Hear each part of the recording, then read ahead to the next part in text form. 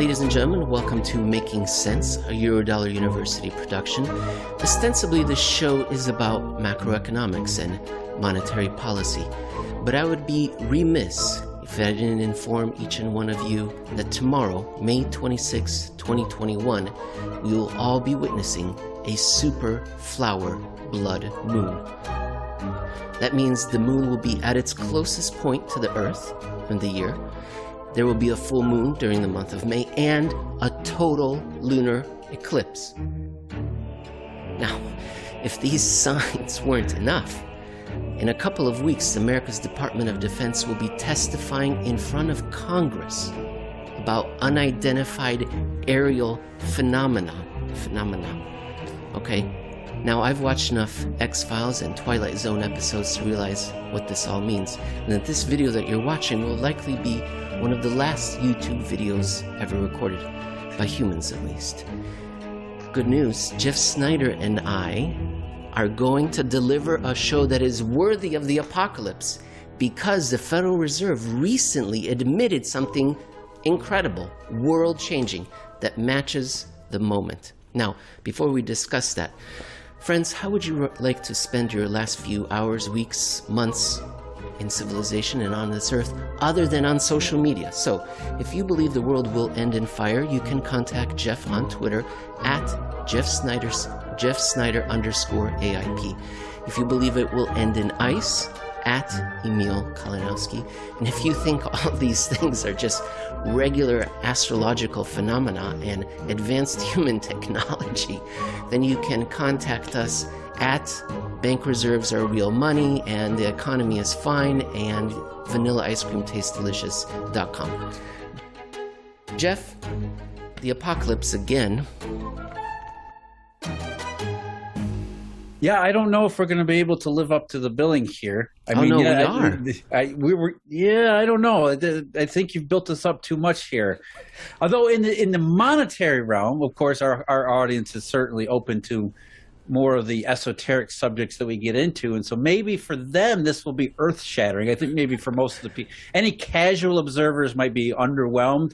But our hardcore audience, people have been around for a long time. They will see the significance and the absolute amazement of what the Federal Open Market Committee has actually admitted in writing in public. May 19th, the Federal Reserve released the meeting minutes of the Federal Open Market Committee meeting on April 27th and 28th. What is everyone talking about, Jeff? Taper, where it's like it's May 2013 all over again. The Federal Reserve, their Open Market Committee meeting minutes mentioned, if conditions warrant, the Federal Reserve might, change their policy or something or other. It was a very weak statement, and it's the kind of statement that the FOMC releases in pretty much any release ever. It's sort of their, green, what do you call it? Sort of their warranty statement where they say, safe harbor, look, if things change, we're going to change with it. And of course, everybody ran with it given the inflation hysteria of the last couple of weeks. Oh my God, the Fed sees the inflation too. Therefore, they're going to start tapering QE, and that's the big deal. And that was really the thing that we need to pay attention to in the FOMC minutes. Is here we are. It's 2013 all over again. Taper tantrum time. So they added this statement this time around? Is that what the big difference is? Like the statement itself, as you said, it's very mealy-mouthed. Let me read it here. A number of participants suggested that if the economy continued to make rapid progress toward the committee's goals, it might be appropriate at some point in an upcoming meeting to begin discussing a plan for adjusting the pace of asset purchases. So that's like 4 maybes. Yeah, exactly. I think they're trying to make a point with them, right? But how did the media react? I mean, is this new? It sounds like the media went... It was confirmation bias. I think by and large, people were expecting huge CPI numbers, huge PPI numbers, as we just talked about before the previous segment. And then, therefore, it was like, oh, my God, okay, the next part of that is the Fed needs to taper. And here's a bunch of words that sound like taper. And so it was really, I think that's really what it was, is like, okay, here's a statement. This Fed says if maybe, possibly then we'll begin to think about adjusting monetary policy. And everybody, oh, that's taper. They're starting to think about taper when, it's just the Fed basically including a throwaway statement. Now, ladies and gentlemen, I wasn't joking about the end of the world earlier. In this article, we're going to get to something really revolutionary, really a big change. It's just not what everyone thinks it is. And you can read along, by the way. It's at Alhambra Investments. It was posted on May 19th, and it's called Inflation Huge. Jay Powell did blink, but it had nothing to do with taper. All right, we've said taper a few times. 2013, just remind us, Jeff, right? What was the situation? Ben Bernanke was in charge, and he had initiated QE 3.4, and it was indefinite this time, right? It was going to go on forever. And then in a few months, it was over. You tell the story. Yeah, in the middle of 2013, QE3 and QE4 were not that old. And as you're right, the initial promise was that they would be open-ended. That was supposed to be the thing that distinguished them from the prior QE1 and QE2, because those were limited to a specific amount. And so here Ben Bernanke was saying, we're going to do a monthly rate as long as we need to do it. And then in the middle of 2013, all of a sudden he said, well, things look like conditions look like they're improving. Maybe we're going to start to consider cutting back on purchase. He didn't actually use the word taper. He used some other word. I can't remember off the top of my head.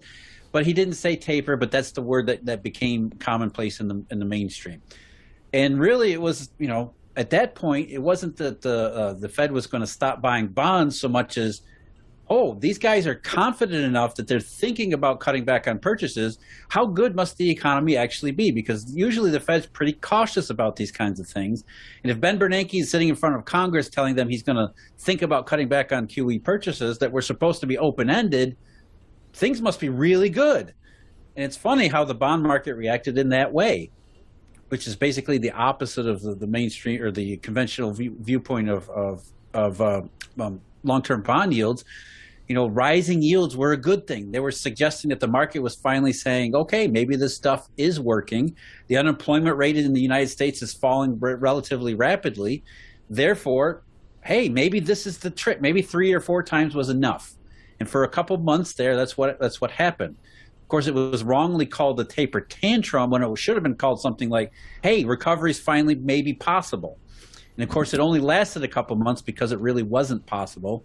Ben Bernanke was himself engaged in confirmation bias, as the Fed actually did taper QE3 and QE4 starting in December of 2013, and then terminated them completely in December of 2014 as yields were coming back down. Again, the opposite of what's supposed to happen. So you can see how people are excited this time, because you can hear a lot of the same echoes, like the economy is doing very well, or appears to be. Inflation, retail sales doing really well. So you can see how, hey, last year we thought it was the end of the world. It was open-ended. It was a pandemic. It was the bubonic plague. And now they added something that says, well, maybe it won't be the end of the world, even though now we know. Yeah, don't forget, Jay Powell and the Fed this time around have been amongst they're in the cautious camp, right? They're the ones saying this is transitory inflation. So if you think that in the FOMC meeting from April, they say, we need to think about taper, it sounds like they've changed their opinion, which of course would have seemed to be more solid evidence for the inflation case. But again, if they were actually doing that, there wouldn't be 6 qualifiers in that statement that would say, maybe down the road, eventually we'll begin to think about tapering.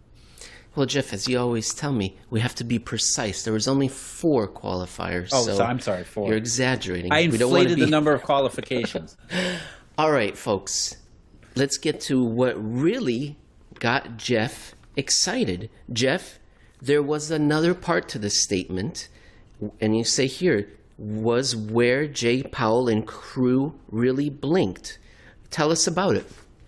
Well, bank reserves, right? I mean, bank reserves for, what you and I do, Emil, bank reserves are almost always the number one topic, right? Because we say they're not money, and I love the way you call them laundromat tokens, because I think that really speaks very well to what they are. They are money in a sense. They have a very limited, narrow use, but outside of that use, they're just kind of an accounting fiction. They're just a number on a piece of paper somewhere, or number on a computer. But yet people think about them in the historical setting, of course, that hasn't changed since the 1950s, where bank reserves are a form of useful money. I don't, that never really was the case, but in the popular imagination, it seems like the Federal Reserve creates these things, lets the banking system use them. So how can it not be money? Bank reserves are money. And ever since the 2008 crisis, with all the various emergency non-standard programs like TAF auctions and overseas dollar swaps, who's at the end of those programs are more bank reserves, the word liquidity has gotten thrown around in with bank reserves too. So not only is bank reserves money, it's money printing, it's liquidity, it's all of these great things that you associate with monetary policy, accommodative monetary policy, and central banks doing what they're supposed to be. And we've been saying all along, no, no, no. At the very least, there's more to the story than bank reserves. Liquidity, money supply, all these other things. There are other things that are going on in the monetary system that you need to pay attention to. And if we actually take an honest look at the monetary situation globally, bank reserves, assuming we want to assign any monetary value to them at all, are way, way, way, way down the list. All this other stuff, especially collateral, repo, and all these other things that we talk about all the time, those are the things you need to pay attention to. We don't care much about bank reserves. It's other things that really fill out the monetary picture. And so there's always been that disconnect because we're told to believe bank reserves are money when in reality and practice, this mountain of evidence says, no, there's much, much more going on than bank reserves. And you list in your paper here some of the evidence. Because at one point there were so many reserves that the powers that be decided to start calling it abundant reserves. They could have said insanity reserves, bananas reserves, some qualifier to describe how outrageous, super reserve. Blood moon reserves. But as you point out, no, that's the point, right? Abundant reserves has a purpose. Calling them abundant reserves, what does that do? It sends the signal out to the general public who doesn't pay attention to these things, quite understandably. I mean, most people don't. I mean, they're not going to take time out of their day to try to figure out what's going on in the monetary plumbing globally because it's, why would they? And so if the Federal Reserve says these are abundant reserves, you're supposed to take that and think, okay, the money supply is plentiful. The Fed says everything's abundant. I don't need to worry about these things because everything's abundant. The last thing on my mind, because I believe the Fed, is any sort of deflationary liquidity problem. That's just not going to worry about it because reserves are abundant. And that's the whole purpose in calling them abundant to begin with, is to say, don't even look over here. Don't worry about money. We've got it completely covered. Liquidity is more than plentiful. It's abundant. Was it abundant enough during the worst of the 2008 crisis? Was it abundant enough to stop the 2011 European sovereign debt crisis, or during March 2020? And Jeff, could I include, because we skipped over one of the Eurodollar episodes there, the East Asian one, could we kind of include foreign exchange reserves as part of the broad reserve family being not enough, or the incomplete story? Or I think you should. Yeah, absolutely. No, I think that's a separate story, but it is, I think you're absolutely right. Reserves of all these different kinds are supposed to be, in the foreign reserve aspect, it's supposed to be an insurance for a global dollar shortage when we find out that it's not. In the same way, bank reserves are supposed to be sort of an insurance policy for banking system to use in case liquidity across all of these marketplaces or all of the activities that banks engage in starts to go awry. And we see time and time again, 2008, in the worst of the crisis, the Fed said reserves are abundant. But yet there was a crisis. I mean, if reserves are abundant and you have the worst panic in 4 generations anyway, then that should already tell you that bank reserves are not what everybody thinks they are. And the fact that these things have repeated over and over again is just reestablishing that fact. And it is a fact that bank reserves are not the complete story of money. And again, to our opinion, they're not even the most interesting part of it. They're a very small part of it, very limited and narrow use. We need to look elsewhere. So the fact that the Fed is saying these are abundant reserves and we keep having liquidity problems, we cannot equate abundant reserves with liquidity. There's other things that need to go in that space. Well, you called them liquidity problems, but here we're making the point, you're making the point, these were 4 liquidity shocks in the middle of abundant reserves. 2 of them were global liquidity shocks, and 2 of them were regional in Europe, the largest economic region, and China, the second largest economy. It doesn't compute. And guess who has figured that out? Maybe they've figured it out. Do you want me to read it out, or do you want to? No, go ahead. Let's get to it. Here's Okay. what the Fed said. Yeah, go ahead and read it. This was in the meeting minutes. Nearly all participants commented that a standing repo facility, by acting as a backstop, could help address pressures in the markets for U.S. Treasury securities and Treasury repo that could spill over to other funding markets and impair the implementation and transmission of monetary policy. Here we go.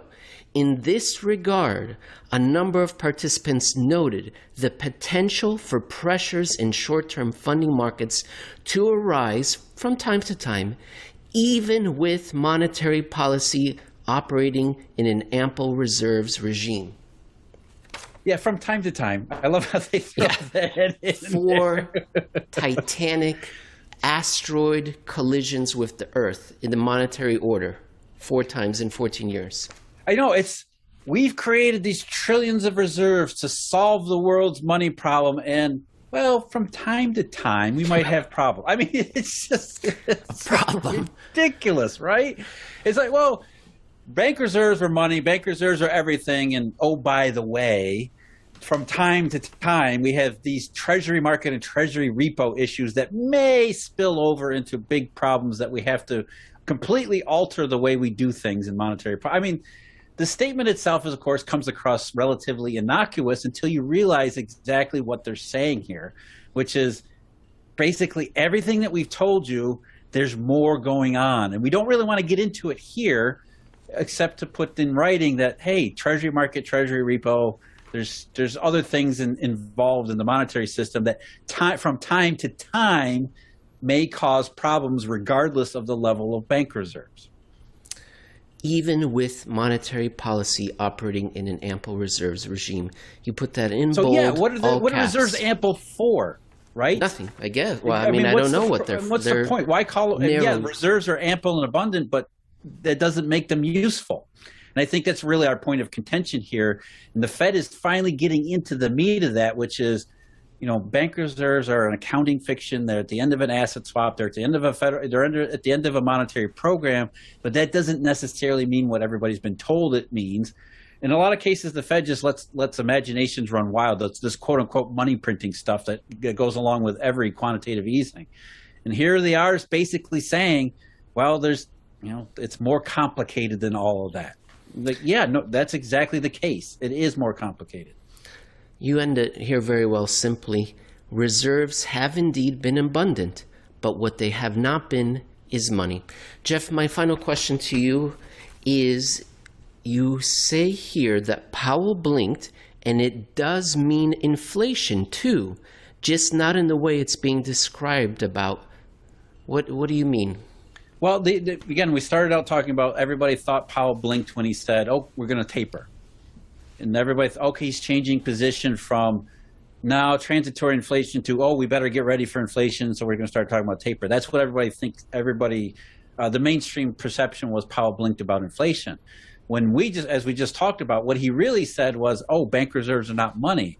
And the way that relates to inflation, of course, is if the Fed isn't printing money, then there isn't the printing money aspect to what's going on in the CPI and consumer prices in a broad fashion, not just in the United States, but everywhere quantitative easing has been tried, as we know from 20 years of quantitative easing in Japan as well. So where the Fed actually blinked when it comes to inflation is they finally put in writing in their minutes that, oh, by the way, from time to time, doesn't matter about bank reserves. And from that, everything follows. And yeah, I mean, it's a baby step for the Fed to make that statement. And there's other things going on. We talked about the paper, the repo paper, collateral, the Fed taking collateral out of the system, all these other, they're starting to get into these complicated areas where we've been for a very long time saying, ignore bank reserves. Those are only a canard. They're going to lead you down the wrong path. And for them to actually make that statement for the minutes for April 2021 of all months, it's a profound admission of, hey, there's a lot more going on in the monetary system. Jeff, it's very unlikely that you and I will be able to do a show tomorrow on account of the end of the world. I plan to spend the rest of my day reading my favorite poem, which is Darkness by Lord Byron. It is about the end of the world. But if, I guess there's a small chance that everything will be fine. If it is, we'll do another show again tomorrow. I'll talk to you then. Well, you need to watch Independence Day because that's the end of the world that didn't turn out to be the end of the world. So there's always hope. And so in a world now where the Federal Reserve and the FOMC has put in writing that bank reserves are not the complete picture of the monetary system, there is hope. There is a future for humanity here. You gotta give that speech that the president gave on July 4th. I remember that movie, 1996. That was. You mean the fake president? Was it? No, yeah, in the movie. Was he fake? Yeah. Not in the real movie, right? Not in the movie. He was some fictional fighter pilot kind of guy. And yeah. We need more presidents like that. That's going to come off as I'm saying bad things about President Biden because he's not a fighter pilot. I better cut it off. Okay. Okay. Talk to you tomorrow. Okay, Emil. Take care. But first, this from Eurodollar Enterprises. Friends, are you worried your monetary policies are causing lurid levels of inequality? Are you concerned civil war, its hour come round at last, slouches toward K Street? Do you worry how your supple neck will fare when the blood-dimmed tide is loose? Then the new Eurodollar Enterprises Second Skin Neck Brace is for you. Yes, strut through the wasteland knowing that marauding lynch mobs of war boys pose no danger. The carbon fiber nanoweave is comfortable, flexible, and the ultimate luxury in an April dystopia you hasn't. Barter Aquacola for Guzzolene at Thunderdome with no concern of the guillotine. Is that the road warrior with a chainsaw? Then save your skin with your Second Skin Neck Brace. New from Eurodollar Enterprises. Ladies and gentlemen, welcome to another episode of Making Sense, a Eurodollar University episode production. My name is Emil Kalinowski. I'm joined with Jeff Snyder, Head of Global Research of Alhambra Partners. Did I get that part right, Jeff? I'm stumbling. I'm only 2 seconds into the show. Well, I think the problem is you're recovering from yesterday where we thought, hey, this is the end of the world, and we're surprised to actually be here today. So the audience is going to have to bear with us as we get over the shock of actually being here an extra day, at least an extra day, maybe further. Well, today is the anniversary of the publication of Dracula in 1897. I figure I'm going to be able to link that somehow to the full moon and some of the bats that I've been seeing around out here. All right, people are turning off quickly. We're going to tell them we're going to be talking about the Treasury International Capital Report, which is one of Jeff's favorites or most in-depth that's available to see what might be happening in the global Eurodollar system. And we're going to be talking about foreigners selling treasuries. That's where we're going to start off. And you hear about it often on Twitter and on various podcasts that foreigners are selling on purpose. And I was just scrolling through Twitter, and then I came across this tweet by Robin Brooks, who is the chief economist at the International Institute of Finance, former chief foreign exchange strategist at Goldman Sachs. He's talking about the same tick report data that we're going to go over with Jeff right now. Quote, foreigners stopped buying Treasury securities and aren't coming back. That's true for Treasury bills and bonds and notes and holds for flow of funds data plus tick data that go to Q1 2021. There won't be a foreign flows conundrum like in 2004, 2006 this time. Jeff, you start out talking about foreign flows. What's the mainstream narrative? Well, the idea is, I think, as the Economist was stating, the global savings glut, right? The idea that foreigners, for whatever reasons, Ben Bernanke said it was a baby boomer savings for retirement. In the pre-crisis era, they had preferred buying a whole lot of U.S. Treasury securities, not just U.S. Treasuries, but also agency debt and even some forms of MBS mortgage bond securities as well. And then suddenly, for whatever reason, they stopped buying, or they stopped buying as many. And in certain times, they've actually sold them, and it has created a whole lot of confusion as to why are foreigners suddenly selling them. Because before 2008, it seemed like they couldn't get enough. They wanted to save all of their money in safe American assets. And following 2008, it seems like they don't seem to really like these things anymore, particularly after 2013. So something about after 2008 and then after 2013, foreigners no longer really like U.S. Treasuries. And the question is why? What is going on here? Well, what people would say is because the United States government is so spendthrift, because the people in charge have lost the confidence of the global community. And therefore, why should we subsidize this country that's out of control? And that's why they're selling. That's what. Right. That's the emotional argument, right? That's that these damn bastards in Washington need to be punished. And I think that's what clouds a lot of analysis, is that people are waiting for some market activity that forces sanity on these people. And so they want, in some ways, they want the Treasury market to blow up. They want foreigners to say, screw you guys, we're not buying your paper anymore. But yet that's not what really happens. That's what people want to happen, because they want the government to be shunned and denied access to credit markets, so that the government has to finally is in some way boxed in so that it begins to act responsibly. But as we see in the chart that you're showing here, Emil, it's the exact opposite. When foreigners stop buying treasuries and actually sell them outright, as they have, especially again, since I said 2013, what happens to the prices of treasuries? Under that narrative, you would expect the opposite to happen. You would expect that treasury prices would go down and therefore interest rates would go way up, because we need foreigners. That's what we've been told for so many years. That's what The Economist was talking about in 2004 and 2005. Without foreigners, the treasury market is toast. It's dead. It's death. You would be crazy to own any kind of U.S. government debt. But what we see time and time again is it's the opposite case. Whenever foreigners begin to buy less and then actually sell, the prices of U.S. treasuries go up, not down. So they're inversely correlated to the way it's supposed to work, which tells us something very important about why foreigners must be selling treasuries in the first place. You summarize it very well here in your article.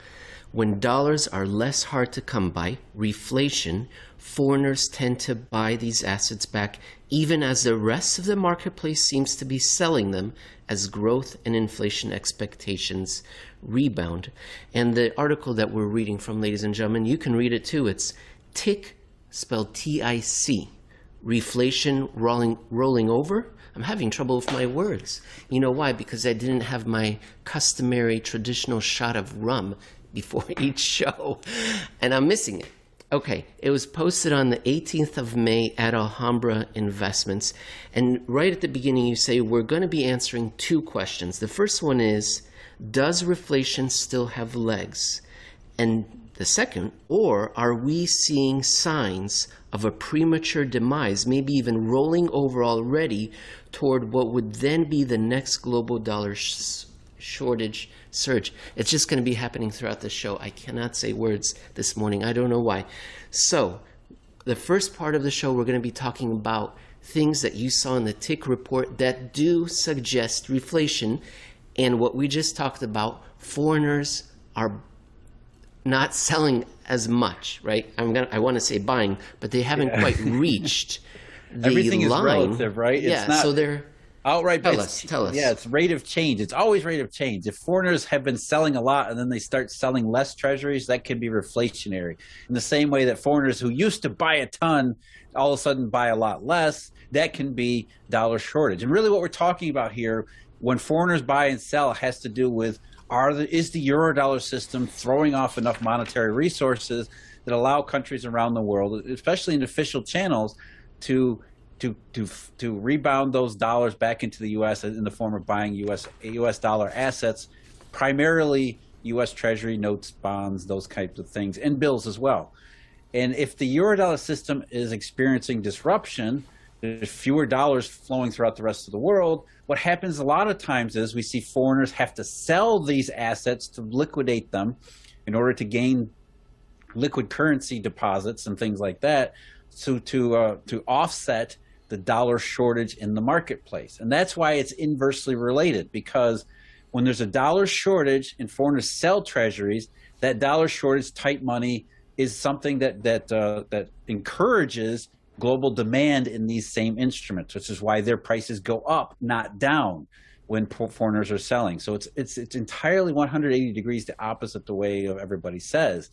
And so what we want to see of the tick data, if we're thinking about reflation, is, as you pointed out, Emil, foreigners are either buying or maybe they're selling less than they had. And that's really what we saw in the first quarter of 2021, which is no surprise because everything about especially January and February was intensely reflationary. It says here that in March, the net increase of all types of recorded US dollar assets among all the various foreign holders surged by a monthly record of $208 billion. Reflation. Excellent. Yes. Next one, a little bit riskier specific area that we're going to look at is corporate bonds. And that also found favor. I'm going to pull up the graph. So another reflationary good news sign. Yeah, corporate bonds had been one signal going all the way back to the late 2018, what we call the landmine, which said, hey, there's something wrong here. So foreigners had been binging on corporate bonds ever since 2015. All of a sudden in late 2018, they started to say, look, we don't want these things. And they began to sell them at a rate which had been unprecedented in the tick series, especially when we get into 2020, which is obviously the COVID recession, everything last year.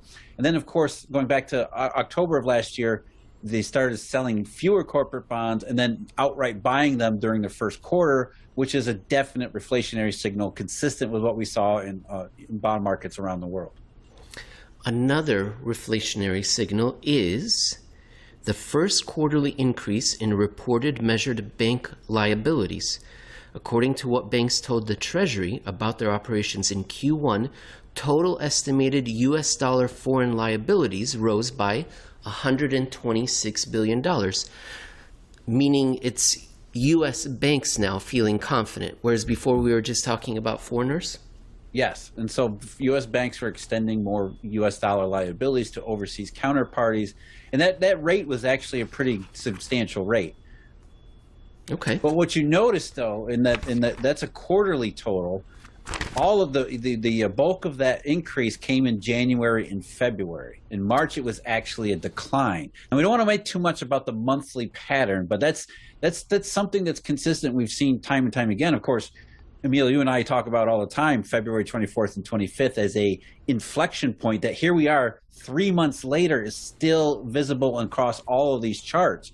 So purely reflation in treasuries and global bonds around the world, maybe just January and February, and the bank liability data says, yes, January and February, heavy reflation. March, not so much.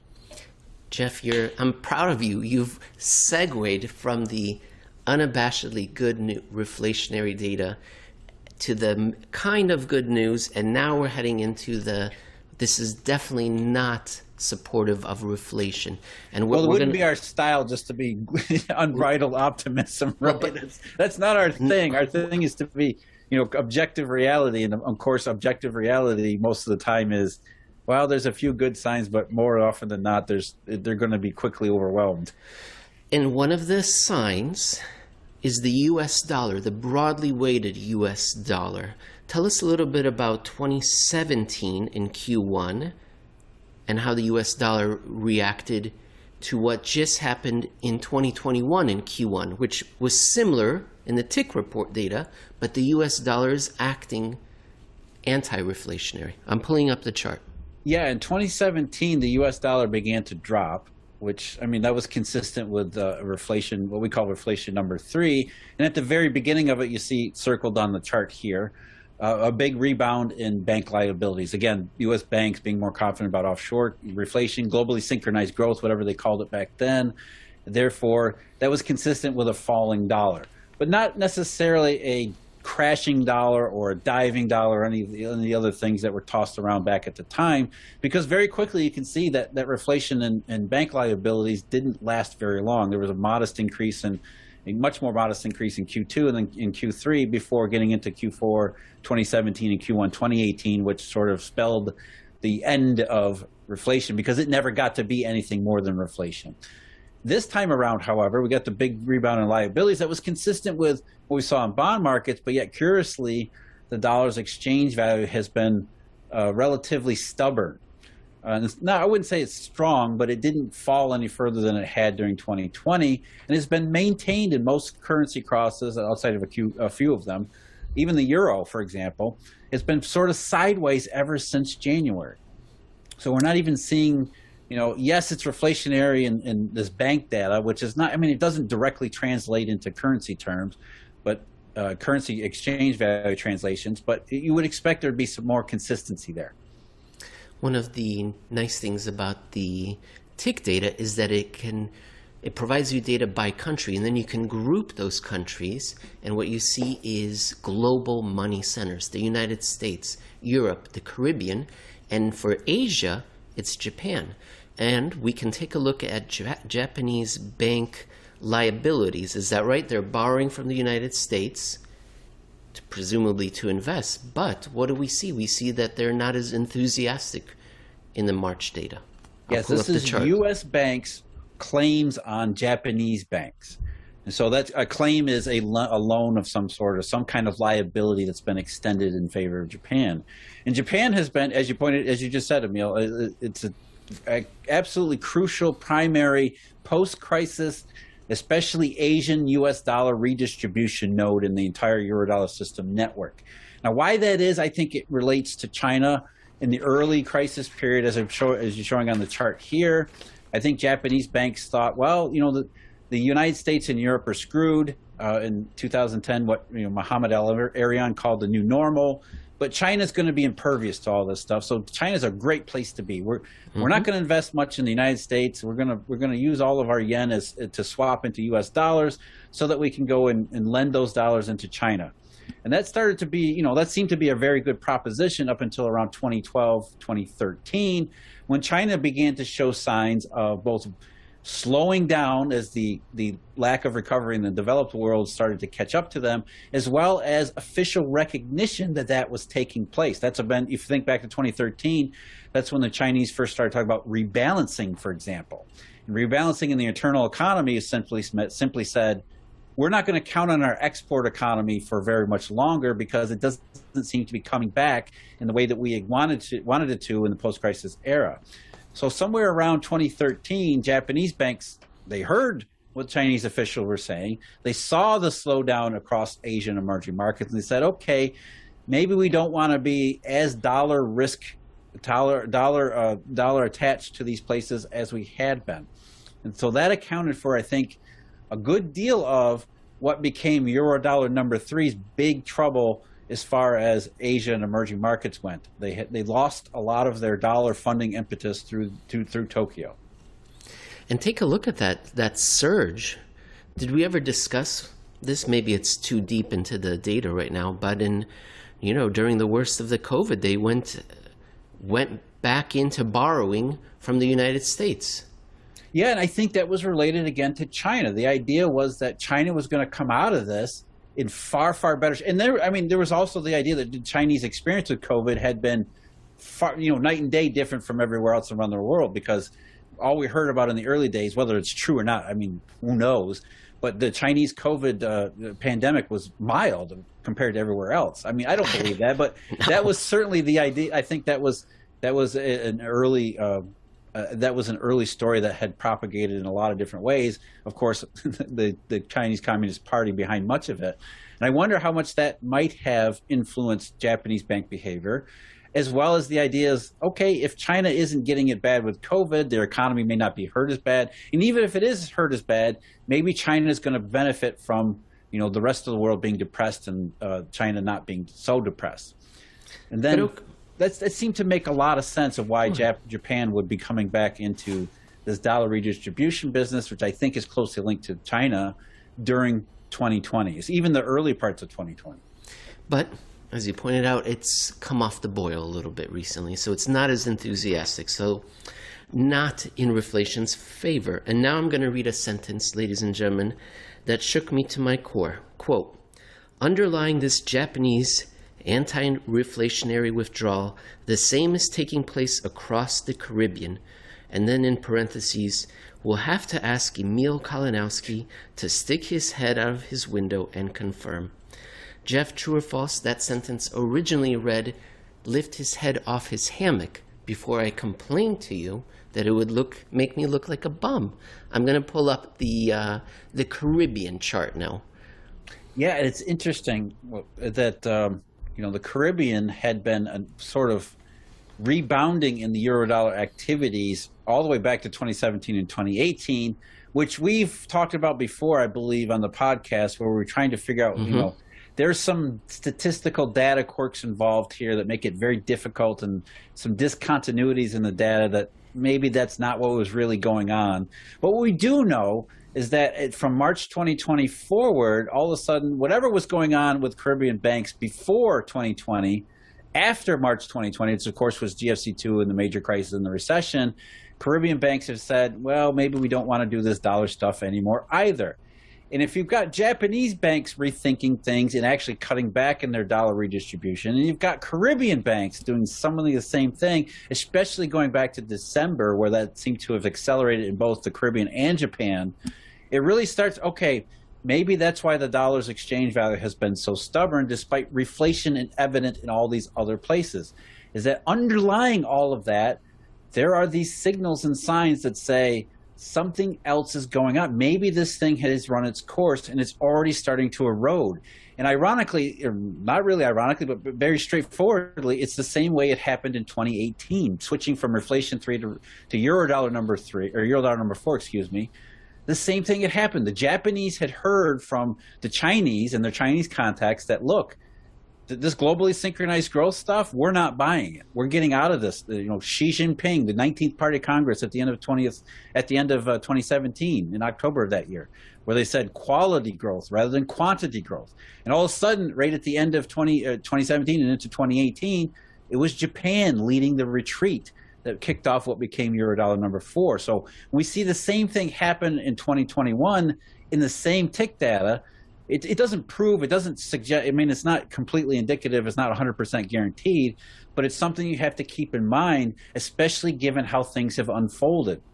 As we've said time and time again recently, everything had seemingly gone right during that period, January and February especially. You got vaccines, end of the pandemic, massive stimulus all over the world, QE, if you believe in that sort of thing. I mean, everything was supposed to be going right. An end to the pandemic was in sight, all of these things, and yet here's Japan, here's the Caribbean cutting back, very deflationary stuff. And maybe that starts to account for why we're seeing all of the contradictory stuff in global markets, despite the fact that, and as you point out, why is this reflation so much less than all these other ones? And it may be because it's already being undercut even as we get into it. So we've been looking at it from the foreigner's perspective. They are borrowing from U.S. banks because they have enthusiasm for the rest of the world. Although now, as we've been talking about, it's not as much. Perhaps that goes against reflation. Now we're going to flip the perspective. We're going to be looking at U.S. banks, and they're borrowing from foreigners. And what are they borrowing? They're borrowing short-term Treasury securities. That is unsettling, Jeff. Let me pull up this graph, and you tell us if I'm right in thinking that this is somewhat troubling. Short-term U.S. Treasury securities. Yeah, and I'm glad you brought up perspective because I want to explain that too. What we see, the blue data, as I call it, the blue charts, that's U.S. banks and what they're doing with respect to the dollars flowing outside the U.S. And then there's this red data, which are U.S. bank liabilities to foreigners, which is what U.S. banks are doing, borrowing from foreigners. And so what really happens in this global monetary system is you have foreign banks borrowing from U.S. banks, you have U.S. banks borrowing from foreign banks, and you also have, which is not included in any of this data, foreign banks borrowing from foreign banks.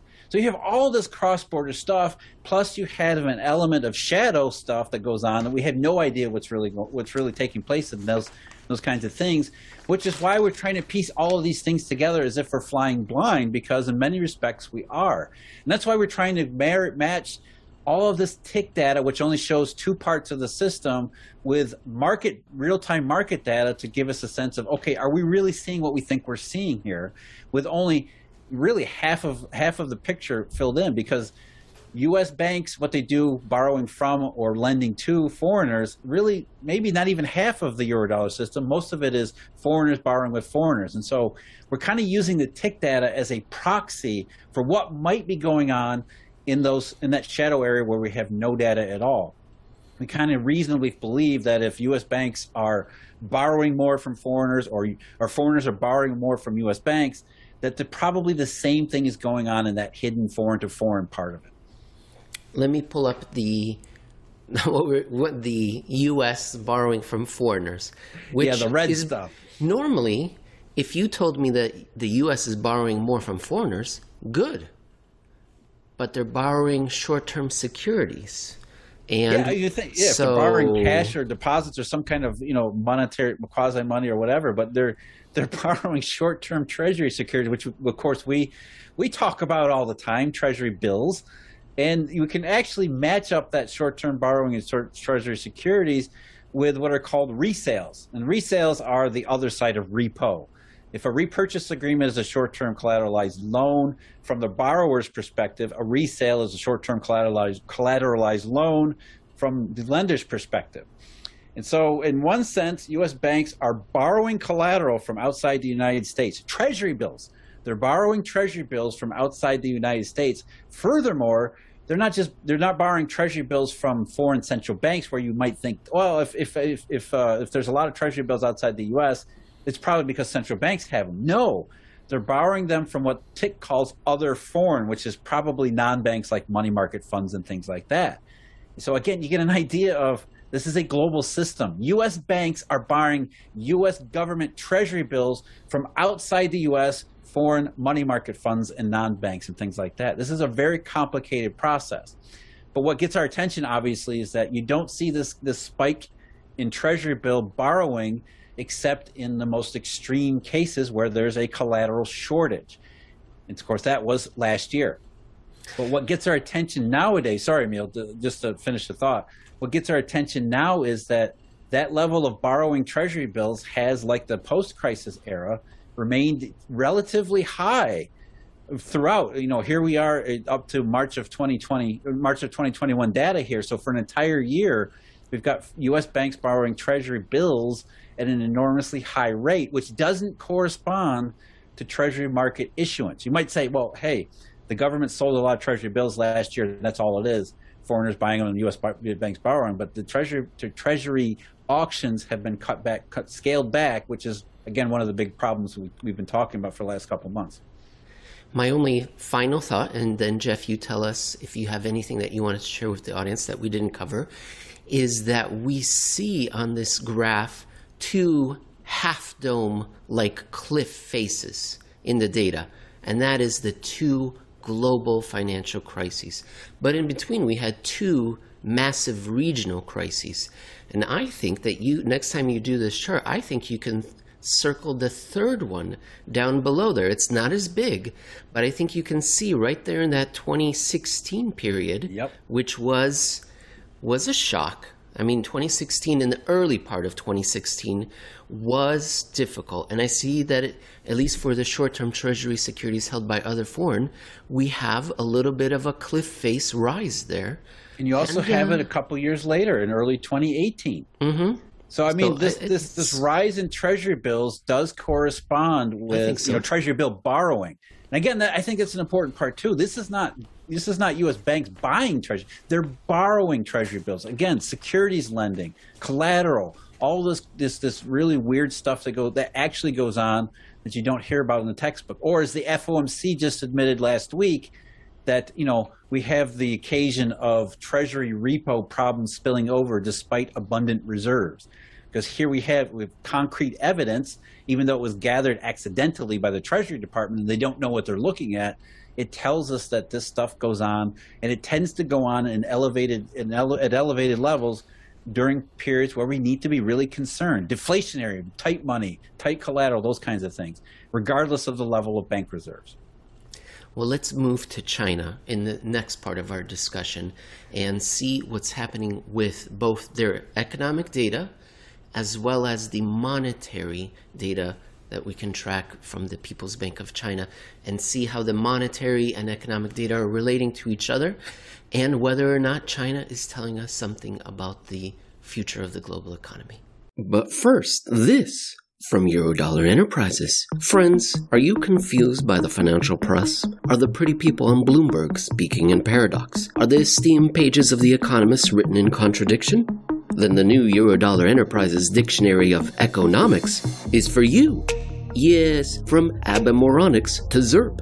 Zero interesting, reasonable policies confidently leaf through your folio to define Yellenism, Powellution, and Greenspan. Money, a noun, is defined as a blessing that is of no advantage to us, excepting when we part with it. What is a synonym for wealth? Impunity.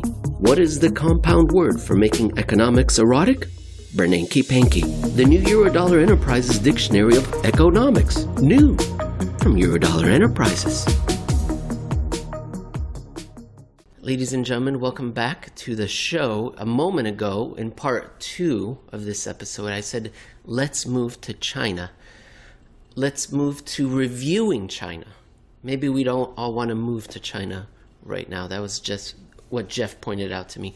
Jeff, the head of global research at Alhambra Partners, happily on the East Coast of the United States. I don't think moving to China at this juncture would be a good idea for pretty much anyone. A couple of years ago, perhaps, even though things are trending backward. But as I think we're going to see now, as we talked about with Alison Federica and throughout, the rate of change in economic growth goes down, rate of change in politics tends to go up, and that's never a good thing.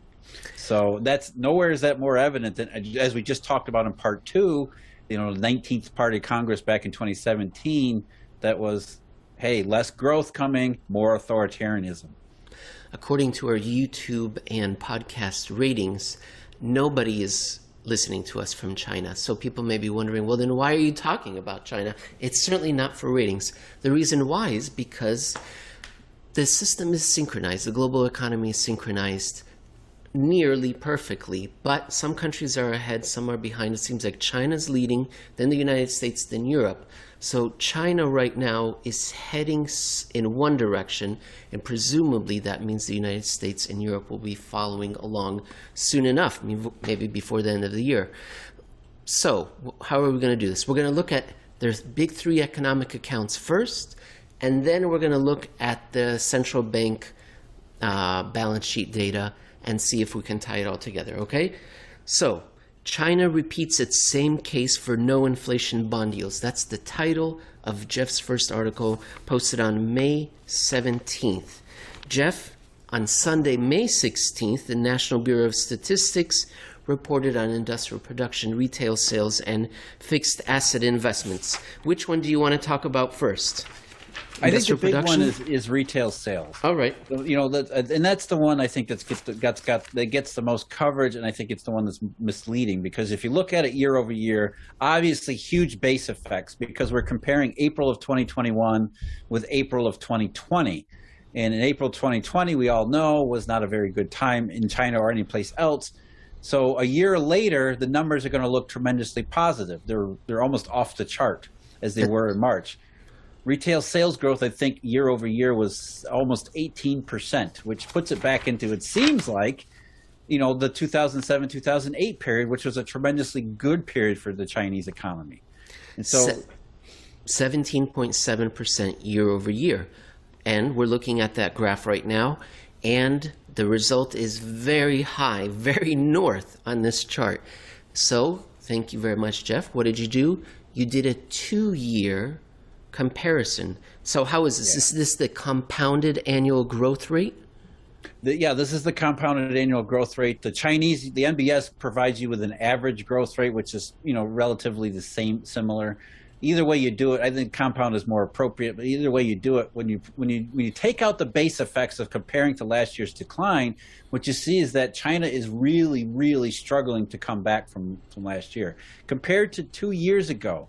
2 years ago, which was 2019, wasn't exactly the most robust time in Chinese economic history. In fact, we were heading into a globally synchronized downturn that led to recession in many parts of the world.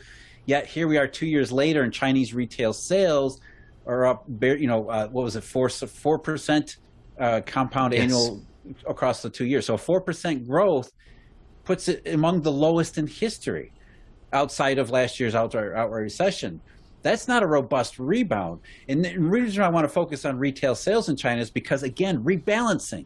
The Chinese have said repeatedly, going all the way back to 2012 and 2013, we don't want to depend upon exports in the global economy anymore because we can't.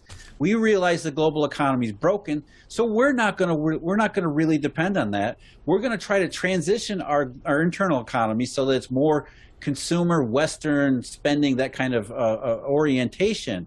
And so retail sales, Chinese consumption, these are incredibly important to the Chinese task of doing that.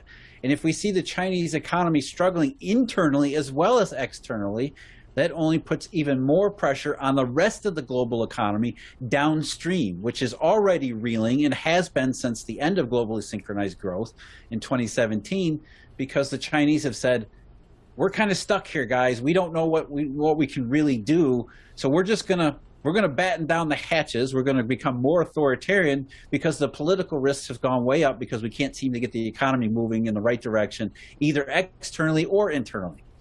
What that 2-year graph shows very nicely is the eras and the stages of the post-Cold War globalization where retail sales were rising parabolically. Then the first great financial crisis, we went sideways in China until 2012, if you look at that graph. And then ever since 2012, when the second Eurodollar crisis took place in Europe, it's just been a steady ride down in the 2-year growth rate. So people may say, oh, well, it's not fair to compare to 2019. But if you take that wider perspective, you just see since the second Eurodollar crisis, the Chinese retail sale numbers have just been on a steady, unstoppable. Like nothing has changed for 9 years now. It's an irresistible Eurodollar drag. Yes, right? Thank you. Perfect. And the funny thing, again, focusing on Chinese retail sales and what we just talked about in the second segment, which was Japanese banks' view of the dollar redistribution business that they're in and how that relates to China. It almost works perfectly, right? Because as you just pointed out, in the early crisis, in the early aftermath of the first global financial crisis, it looked like China was going to come out of it just as it went into it, that there was going to be no damage. And so you can understand why Japanese banks would say, aha, let's get in the dollar, but the Chinese need dollars to grow their internal economy, external, all this other stuff. And it looks like the Chinese are going to be impervious to what's going on in the rest of the world. And then 2012, 2013, it all started to really come off. And that's when Japanese banks said, all right, maybe we need to cut back a little bit here because it's not going the right way. And as you said to me, it's just slowing down perpetually. And that you can understand why that would drive at least Japanese banks, if not the rest of the Eurodollar system, into these various stages of change. You haven't written it recently, but you often do write, if you take a look at your long body of work, that 2011, that crisis, was the final nail in the coffin of the post-Cold War globalization, the post-World War II monetary order. That was it. Let's move on to Chinese fixed asset investment. We could do that really fast, industrial production as well. It's sort of the same story, right? 1 year, year over year, face melting. But on a 2-year basis. Yeah, the more appropriate 2-year basis you see, it's completely different story. And again, what do we see here? The same as retail sales, the irresistible Eurodollar drag that goes back to it goes back further in the data, all the way to 2011 and 2012. And that was really when I think what really put the final nail in the coffin was that Chinese officials realized that this slowdown was permanent, and they changed how they reacted to it. Whereas in 2009 and 2010, the Chinese were the best neo-Keynesians on the planet. They did all sorts of textbook stimulus, government spending, monetary policies, currency growth, bank reserves, all of the kinds of things you associate with what's going on in the rest of the world nowadays. That's what the Chinese did in the immediate aftermath of 2008, 2009. But then after 2011, 2012, when they saw things start to slow down and realized it wasn't going to change, they've completely changed how they respond to this irresistible euro-dollar drag too, which, again, consistent with the consistent decline, is that we're not going to resist it. This is the way it is. We're going to try to adapt to that kind of environment as best as we possibly can. And that has meant in China, unfortunately for the Chinese, a more authoritarian regime. It's remarkable, the 2-year change, how it sort of erases that 2020 shock, and it just shows you that you're just right back on trend. And the trend is slowing growth. Now, I guess the only place where that trend is not slowing growth, is more just stabilized growth, is industrial production. And I always use that as a shorthand for manufacturing and the export sector, which China has done really well. They keep being able to send goods out into the world, or the growth hasn't slowed any further. So here you're showing a 2-year average, and it just seems like they're at that plateau that they hit in 2015. Yeah, but I think the concerning part about that is that Chinese have benefited from the industrial export related, the U.S. goods frenzy for number one, and number two, which may be transitory, and I think is actually going to be transitory. Number two, there's a lot of PPE and medical equipment involved in that in industrial production, and there's their export numbers as well. So it might be that even though industrial production has maintained itself, once we get past all of this transitory stuff related to last year, it may actually come down even further, and then it will look like retail sales and fixed asset investment. Yeah, I don't think it's sustainable long term, because this is economic activity and demand that the rest of the world doesn't want to be giving away to China. In a world where the economic pie is growing, okay, no problem, but it's not. Therefore, I would expect tariffs and trade wars and everything like that to return. So this is something that the Chinese leaders know. They can't count on this. It's nice to have right now, but I don't think it's long term. It's a second. They have reiterated, again, that's, we'll just talk about this now. I mean, they have said, we're not counting on this. That's what dual circulation is. That's what no sharp turns mean. These are euphemisms for the Chinese basically telling you, we believe, this is from a Communist Party perspective, the Chinese economy is at full potential. Given those charts we just showed you, where the 2-year changes are incredibly underwhelming, in fact, alarming and concerning, here we have Chinese authorities saying, this is it. We're at full employment. We're at full potential. We're at full whatever. We don't expect there to be an incredibly robust rebound. We expect this is it. We're at the whatever potential is left over from the COVID recession. And they have said it repeatedly. And not only have they said it repeatedly, as we're going to talk about here, the People's Bank of China has acted on those words. And in terms of monetary policy, they're unwinding what little stimulus or what little additions they had come up with last year. They're already coming off as if they believe, or they really don't have much choice, but they have to believe what they're being told by the political leadership, that this is it. The economy that you see is the economy that you get. Around the world, central banks are perceived to be stimulating, with their hair on fire, doing anything they can, except for one bank. Jeff, isn't that interesting? The Chinese. And Jeff, I don't know if you heard it right now, but there was a knock at my door. I believe it's the police.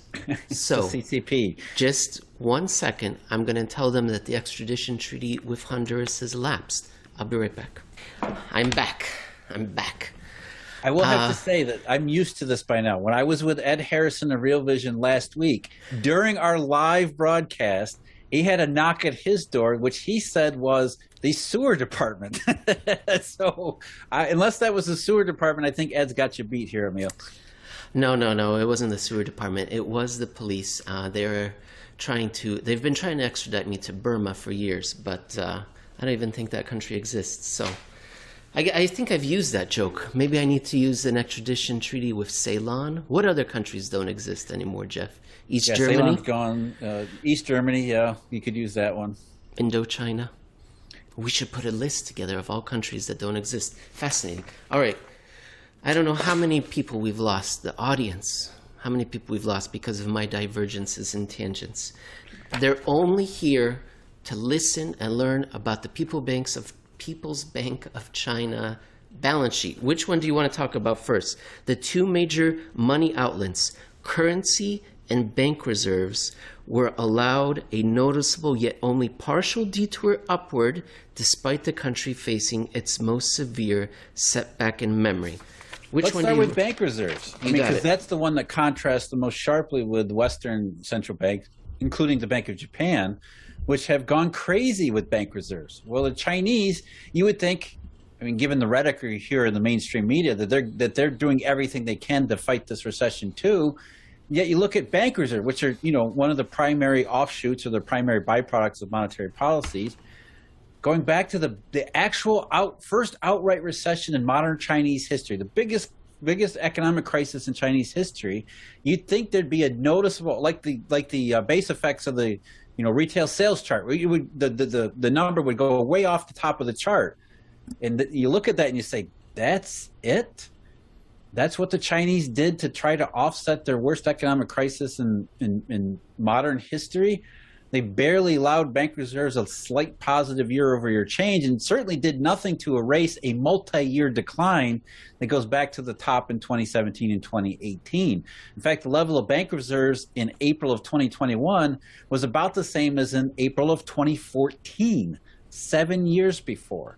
And the reason we talk about bank reserves, and the reason we talk about China, and why we're tying this all together, is that Eurodollars, the dollar system, is the primary motivating factor on the People's Bank of China's asset side. Dollars flow in, at least before 2013, 2014. That meant that the Chinese were actually undertaking something like quantitative easing, except that it was completely organic and natural. And that meant that with so many assets flowing onto the balance sheet asset side, there was all of this monetary money flowing off of the liability side in the form of bank reserves and currency.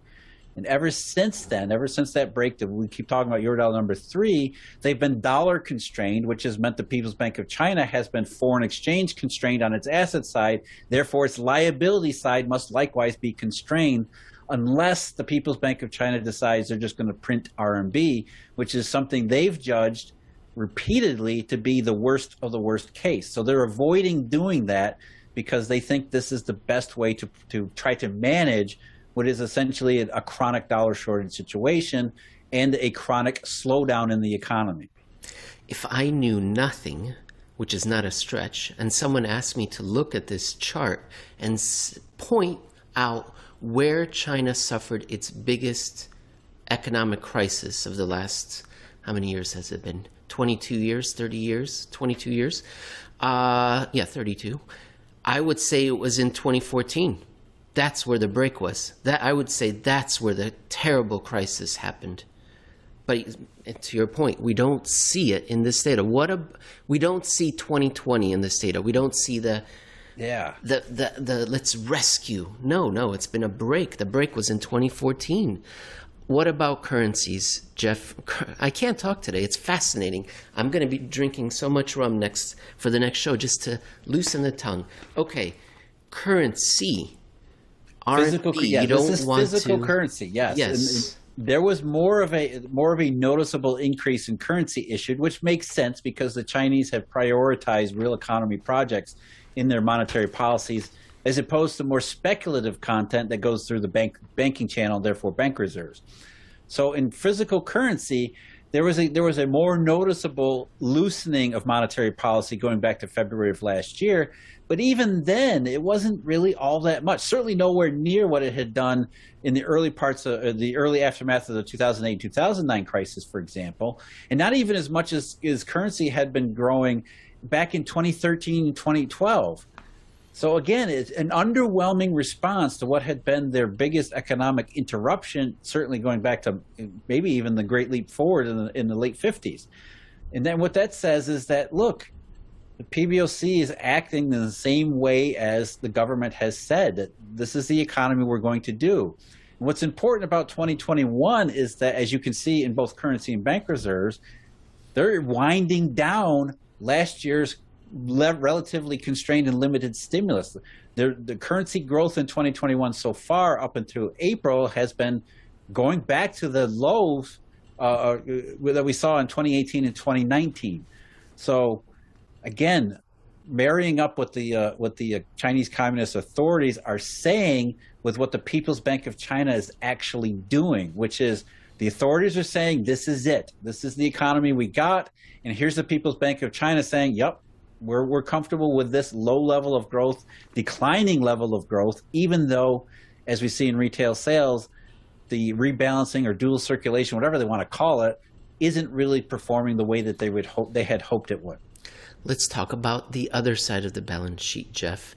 Assets. And this is the graph that I really like. It's fascinating how you can see that the currency, the liabilities were supported by foreign exchange until 2014. And I guess they are still, in a sense, but it's much more now being supported by all other assets, which I'm guessing are internal national assets that may not be to the quality of the US dollar, Swiss franc, Japanese yen, euro. No, those are RMB forms of liquidity. So those are like Chinese big banks borrowing from special, like the SLF, for example, or the MLF, these medium-term lending facilities. So these are RMB, quote unquote, printing programs where it creates deposit liabilities for banks, which becomes an asset for the central bank. So it's essentially the Chinese saying, we're not getting the foreign assets anymore. This is after 2013 actually. We're not getting the foreign assets anymore. How do we not have the People's Bank of China's balance sheet just completely collapse? And the only way to do that is to essentially print RMB, allow banks to borrow from the central bank in the form of either bank reserves or even physical currency. And that's what they've done. But you can see they've been very careful about doing it. They want to overdo it because they believe the worst monetary disease for the Chinese perspective is to have their currency completely collapse, the exchange value collapse, as it had been doing initially 2014, 2015, and so on. So they're very careful about RMB because they don't want to mess with the currency exchange rate, and therefore they're willing to tolerate this constraint in the monetary system simply because they're trying to prioritize what is their least worst option. Yeah, I always looked at it that the people of China would not be as comfortable knowing that more and more of national internal yuan assets are backing their currency, as opposed to before knowing that it was backed by all this foreign exchange. That's just how I always thought of it, and that's what I felt. It's probably both, right? I mean, it's foreigners think the same way, and really what we're saying is that what I always write is when you look at the People's Bank of China's asset side of its balance sheet, what is it actually telling you? It's telling you how the world system is actually performing. When that side was going up, as it did up until 2013, let's say, okay, things seem to be moving. There's dollars flowing around the world. There's economic growth. There's all these kinds of things. And then all of a sudden, bam, it just kind of shuts down and it never comes back. And that's really, when we get to 2017, why that was so underwhelming and why you had to laugh at globally synchronized growth, because you could look right on the People's Bank of China's balance sheet and say, oh my God, this is not happening. It's not happening in any real sense, and it's only going to be temporary or transitory. And that's our message for today going forward, moving forward into 2021, same thing. We're looking at the People's Bank of China's balance sheet, looking for at least reflation, if not something better, and seeing nothing of the sort and wondering what the hell's going on here. And the Chinese are saying, the Communist Party officials are saying, this is as good as it gets. The People's Bank of China on its liability side are saying, this is as good as it gets. And on the asset side, we're seeing there's no inflation, there's no reflationary money here. In fact, quite the opposite. And so then We put that back with our tick data and all these other various indications. We wonder just how long this sugar high, this inflationary hysteria is going to be able to last. We have all of these indications suggesting there's a lot less going right than maybe we think. Beautiful summary, Jeff. Thank you very much. I don't think there's anything left. Wave your hands wildly if there is. No. Okay. No, I think that's really the point here, is that we look at China not because we want to move there, because we certainly don't, but it tells us a good deal about, outside the United States. What is going on? As we talked about with Alison Federica, China's one place you want to look toward, because it can be a very good proxy, not just about economic conditions, but also monetary conditions. As counterintuitive as that may sound, the communists tend to have more of a handle on the U.S. dollar situation than anybody else does. Because they can't afford not to. Exactly. Wonderful, Jeff. I'll talk to you again soon. Okay, Emil. Take care.